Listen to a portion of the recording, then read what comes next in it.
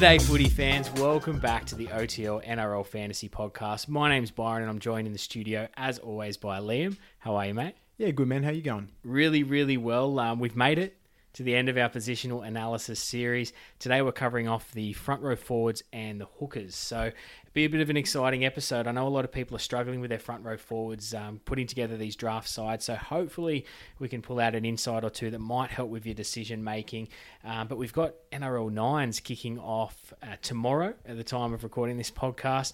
I'm pretty excited to see some of the young players coming through that might crack a side, some of those 228k options. Is there anyone you'll be having your eye on throughout the games? Yeah, I'll be keeping a close eye on Billy Magoulias. He was really exciting last year, and he looks like he's going to get an interchange spot for the Sharks this year. So I'm really looking forward to seeing him, as well as some of the legends. So someone like Bob Catt, an old NRL fantasy legend, should I say. Looking forward to seeing him too. What about you? Yeah, they're great shouts. Magoulias will really suit that format, I think. We've seen how skillful he was playing for the Jets. Hopefully we see a few chips over the top. I hope he just lets the shackles off. And yeah, he's an exciting player, perfect player for the Nines. Absolutely. And obviously as a Bulldogs fan, I'll be keen to watch Bobcat as well. I wonder how he's going to pull up the next day, though. Yeah, I think pretty sore. I think, or maybe days or weeks. I think not just a day. He could be limping around for a while. For me, probably guys like Darius Farmer and some of these, as I said, 228k options that might be able to crack their way into the 17 at some stage throughout the year.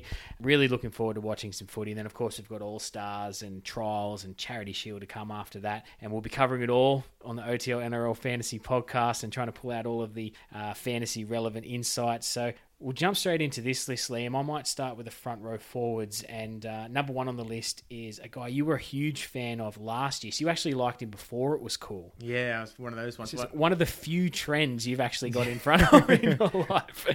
So, no, you had a good eye for it there because he's coming into round one of 2020 as what looks like an excellent option. 570k, and the departure of Sam and George Burgess really is going to open up the door for him in 2020. Yeah, he really impressed me last year off the interchange, scoring some massive points. He was a bit of a points per minute beast last year. As you know, he got the award a few times for the Liam's Unlikely Lad Award, which hopefully we'll bring back again this year. I know everyone loved that. Well, I'm sure Liam's very, very proud of... I think he was the first winner of that award. Yeah, I think he was. So I know you're listening, Liam. So otherwise, he's one of those players that has been in my squad consistently since I made my first draft. Yeah, he's a really good shout. I haven't been able to squeeze him in, actually, surprising. Oh, really? And obviously I'm a big fan of what he can do. I know he's got that points per minute of 0.92, a break even of 39, and I had a bit of a look at his stats as well, and whilst he only averaged mid-30s from the interchange, put him in that starting lineup, that bumps up to 45. And when he's playing 50 minutes or more, he averaged 53 points. So money and points to be made there with Liam Knight. And I'm sure I'll be rejigging to see if I can fit him in at some stage. But another guy that I have to consider as well, just because he's at a very similar price point, and it's a similar circumstance in that he could be looking at more minutes this year, and that's Mo Fotuaika from the Titans, I believe. Another one you're a big fan of. I think you love a mid-range prop, don't you? I love him. And also, as you know, I think he's another recipient of the old Liam's Unlikely Lad. So I think we've got a trend here at the moment. We do have a bit of a trend, but he definitely deserved that award and consideration in this podcast. He was getting more and more minutes toward the back end of the 2019 season. Only averaged 40 across the year, but he did average 50 points across 6 games where he played 55 minutes or more. So that's pretty impressive for the young prop. He did have a wrist injury throughout that time as well, which could have hampered him. He's had off-season surgery. If the recovery goes well through the preseason, he'll be raring to go in the absence of Ryan James. Another great option. I think a lot of coaches might have the dilemma between him and Knight. If I had the choice, I'd probably still go Liam Knight. That's fair enough. I mean, it's probably a great question for our listeners. Whichever social post has pointed you to this podcast, let us know in the comments who you like better, Liam Knight or Mo Fotuaika this year. I think that'll have plenty of people split. So the next guy on the list is one that I've actually got a bit of a soft spot for, and that's Trent Merrin. I did play footy for a number of years with Mez. I know how capable he is, but he's coming in at a similar price point again, just under 600k. There is a few concerns though for his fantasy relevancy, given that his last year with the Panthers in 2018, he did only get the 40 minutes and about a mid-30s average.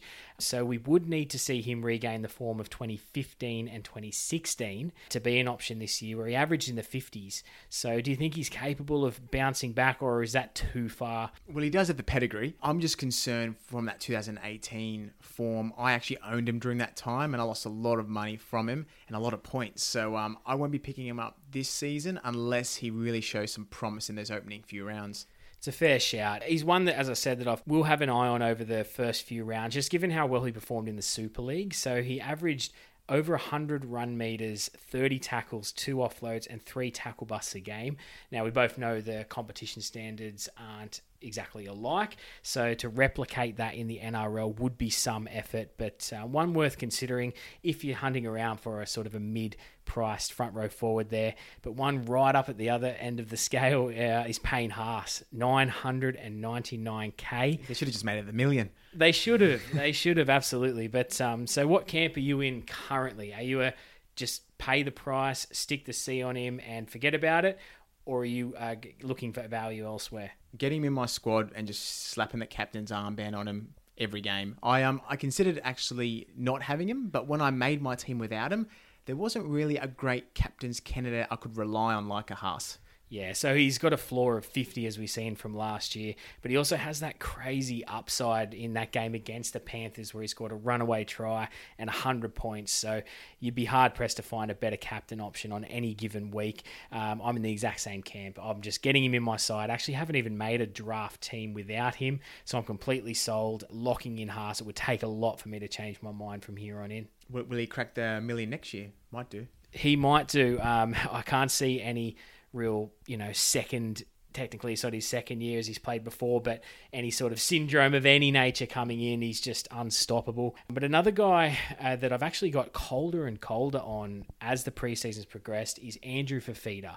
Now, quite a bit cheaper than Payne Haas, $782K. I actually had him as one of my top 3 buys right at the start of the preseason, just given that he had such a slow finish to the year, coming off the bench, dramatically dropped in price. I thought he'd be really good value coming into this year, but what spooked me is that he's pulled out of the All-Stars game, still battling with that knee injury, and I know how much that game actually means to him, so I think that's saying something, and yeah, I'm a little bit concerned that knee's not going to be quite right for round 1.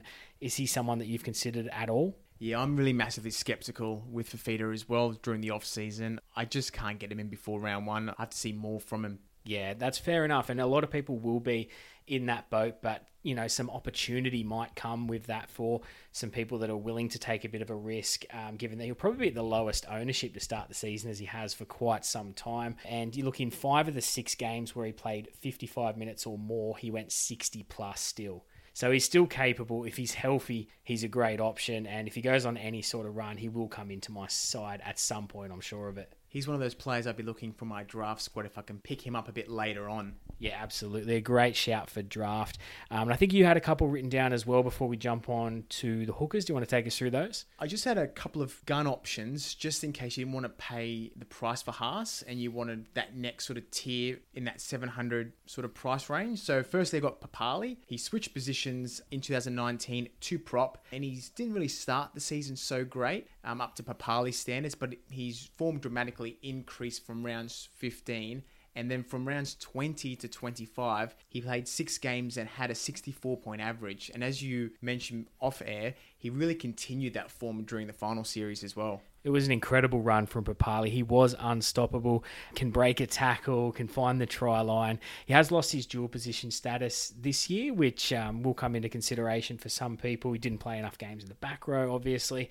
But a great option if you were looking to steer away from Haas. But it's just thinking about that now, I'd be nowhere near as confident slapping the C on a Papali as I would a Payne Haas. So definitely not me. Yeah. You'd have to have another option somewhere, maybe one of your premium hookers. But did you have anyone else there as an option? One more. I had Tapau as well. The interesting thing with Tapau was he only had an average of less than 50 minutes, which was the lowest since 2015. But even considering that, he still managed a 53-point average. So his points per minute was 1.08, which is quite significant. Yeah, and I remember the DMs blowing up throughout the year. I think it was from round 8 to round 14, continuously Q&As for our podcast. to power. Absolutely, and for good reason. His minutes were really down, but he was making the tackle breaks, getting those offloads going.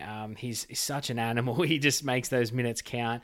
I can't look at him this year, but yeah, he's another great option. I can see him being, a top 5 front row forward again this year. It'll be interesting to see what his ownership is. It'll be quite low as well, I'd assume, with the likes of Knight and guys like that floating around and the emergence of Haas. So one to watch there. And before we move on to the hookers, we're probably not going to touch on the Holy Trinity too much in your Damien Cook, McInnes and Cameron Smith. They all speak for themselves. They're all fantastic options and captain options week in, week out. But did you want to take us through some of the more budget-friendly picks? We'll start off with Harry Grant, just because it's been a bit up in the air over the last couple of days. We still haven't had an approval from the NRL for that loan switch with the Tigers, but it doesn't look like it's going to happen, which is a bit unfortunate because we could see last year for the SC Falcons, he had 22 appearances, 14 tries, 21 try assists with an average of just less than 70. That whole loan system looked a really good idea. As you know, I'm a massive EPL fan, and it happens a lot in the EPL. And the advantage of something like that is someone like Harry Grant might only get a handful of games at most in the NRL this year. And that would just probably be due to injury or suspensions or even origin. Whereas if he was with the Tigers, he'd be having maybe 20 to 25 games. Be a huge difference in the development of a young player. I fully agree with you there, but I did see a headline, I think it was with the Telegraph, that it looks like it's being put in the too hard basket. So as unfortunate as that is for NRL fantasy coaches, it looked like we're going to get potentially a almost bargain basement price option turn keeper, because those stats are absolutely off the charts. So it's a shame, definitely, for both, his actual career development and fantasy coaches, but one to keep an eye on for the future. He's going to be something in NRL fantasy at some stage. Just be interesting to see what happens with Cameron Smith. Is this going to be his last year? Because will Harry Grant want to wait an extra year on the bench? Because he's actually, I think, 21 years old, so he's not like he's 17 or 18. So why don't we move on to Api Coruscant? So he's switched now to the Penrith Panthers, priced nicely, just under 500,000, which is based on an early 30s average. I was looking at some of his 2019 stats and saw that he played 6 games where he played 50 to 70 minutes, and he had a 43-point average. So if he could get somewhere close to that, at worst, he could make some decent cash. Certainly justifies a selection. He's my first reserve at the moment. I think you said off air that he's actually your starting hooker. Yes. So that's, definitely a risky sort of play there, not running with a premium. We might have to have a bit of a chat off air, I think, when we wrap up this podcast. You can always organise an intervention for me.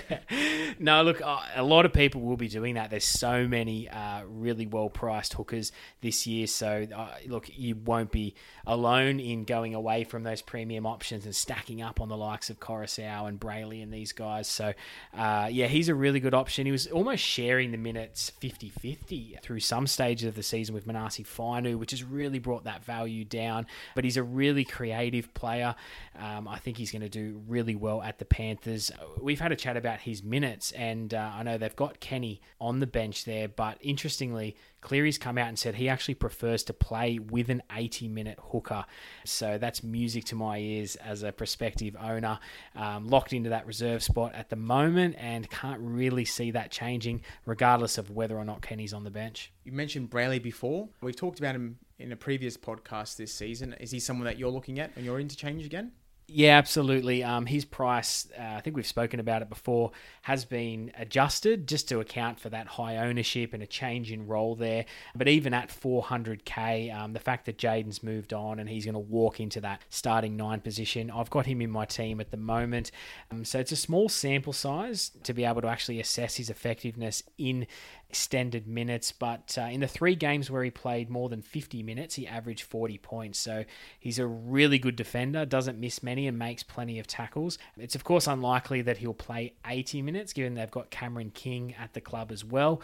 He'll likely give him a spell at some stage, but he'll still make 150 to 200k, I believe, if he's getting 65 plus minutes week in, week out, and that's certainly enough to justify starting with him. Yeah, definitely is one on my interchange list as well. To continue with the hookers, I've got Jake Friend. So he's priced at 612,000. Surprisingly, he only had 5 appearances last year in the NRL. Yeah, so I guess you could say he'll be fresh at least coming into 2020. He's a great option, I think. In that 600k price bracket there, we know what he's done in the past. He can make 60 plus tackles in a game. He's unbelievable. His body just doesn't seem to want to keep up with him at this stage. But if he can be healthy and Verrills doesn't take too many minutes from him from the interchange, if any at all, then, another one of those really great options at hooker. There's just so much value there this year. Well, in those 3 appearances where he did play more than 35 minutes, he didn't score less than 65 points. He actually had a 77-point average. So that just shows you his pedigree. Lastly, I've got Wade Egan for the Warriors. So he's priced again nicely under 400,000. He had 6 appearances in the hooker position last year where he played between 55 and 80 minutes and he scored about a 39-point average. So currently with his price, he's priced at in the mid-20s point average. With Lawton and Roach looking like they're still injured, do you consider him? Yeah, I've currently got him in my side at the moment. I'm not expecting him to set the world alight, but he'll definitely have some handy cash risers. The risk is we haven't got too many games to assess him on. It's another one with a really small sample size, and just how he'll handle extended minutes at hooker week in, week out is a bit of an unknown, but nonetheless, under 400k starting hooker. If he's named there on Team List Tuesday on round 1, I'll more than likely be starting with him. But one that I'm pretty excited about from the Bulldogs, I think you've got a couple of notes on, is Jeremy Marshall-King. Yeah, I'm really excited about Jeremy Marshall-King. Dual position player, price mid 500,000s. Got that dual position, so hooker and half.